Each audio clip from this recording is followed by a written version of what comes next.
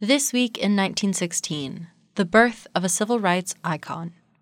You're listening to This Week in Virginia History. I'm Paige Waterhouse. This week, the Robinson family of Richmond welcomed a baby boy into the world. Little did they know that their son would become the preeminent Virginia civil rights lawyer. Spottswood Robinson III had a rocky academic start. His collegiate career at Virginia Union University came to a standstill when his father fell ill. Robinson dutifully returned home to help his family. When the crisis passed, he attended Howard Law School, where he excelled beyond measure. In 1939, Robinson graduated first in his class with a grade point average so high the record wasn't broken until 2010.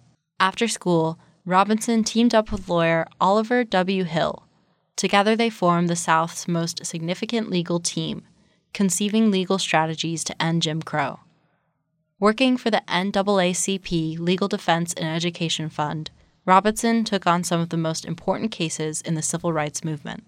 In 1946, he started the Morgan v. Virginia case that fought to desegregate trains and buses. In 1950, Robinson made his appearance here in Charlottesville.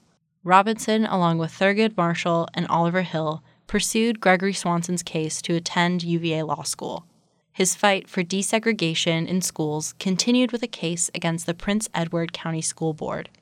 That very case became one of the 5 combined into the Brown v. Board decision. In addition to fighting segregation laws in the courtroom, Robinson himself broke racial barriers. President Kennedy named Robinson to the U.S. Commission on Civil Rights. When President Johnson selected him for U.S. District Court of D.C., he became the first Black person to be nominated. Just 2 years later, Robinson was elevated to the U.S. Court of Appeals for D.C. Robinson was known for his extensive prep and research before cases, and even holds the record for the most footnotes ever in a federal appellate opinion. He retired from law to care for his wife. Robinson died of a heart attack in 1998. This Week in Virginia History was written by Miranda Burnett.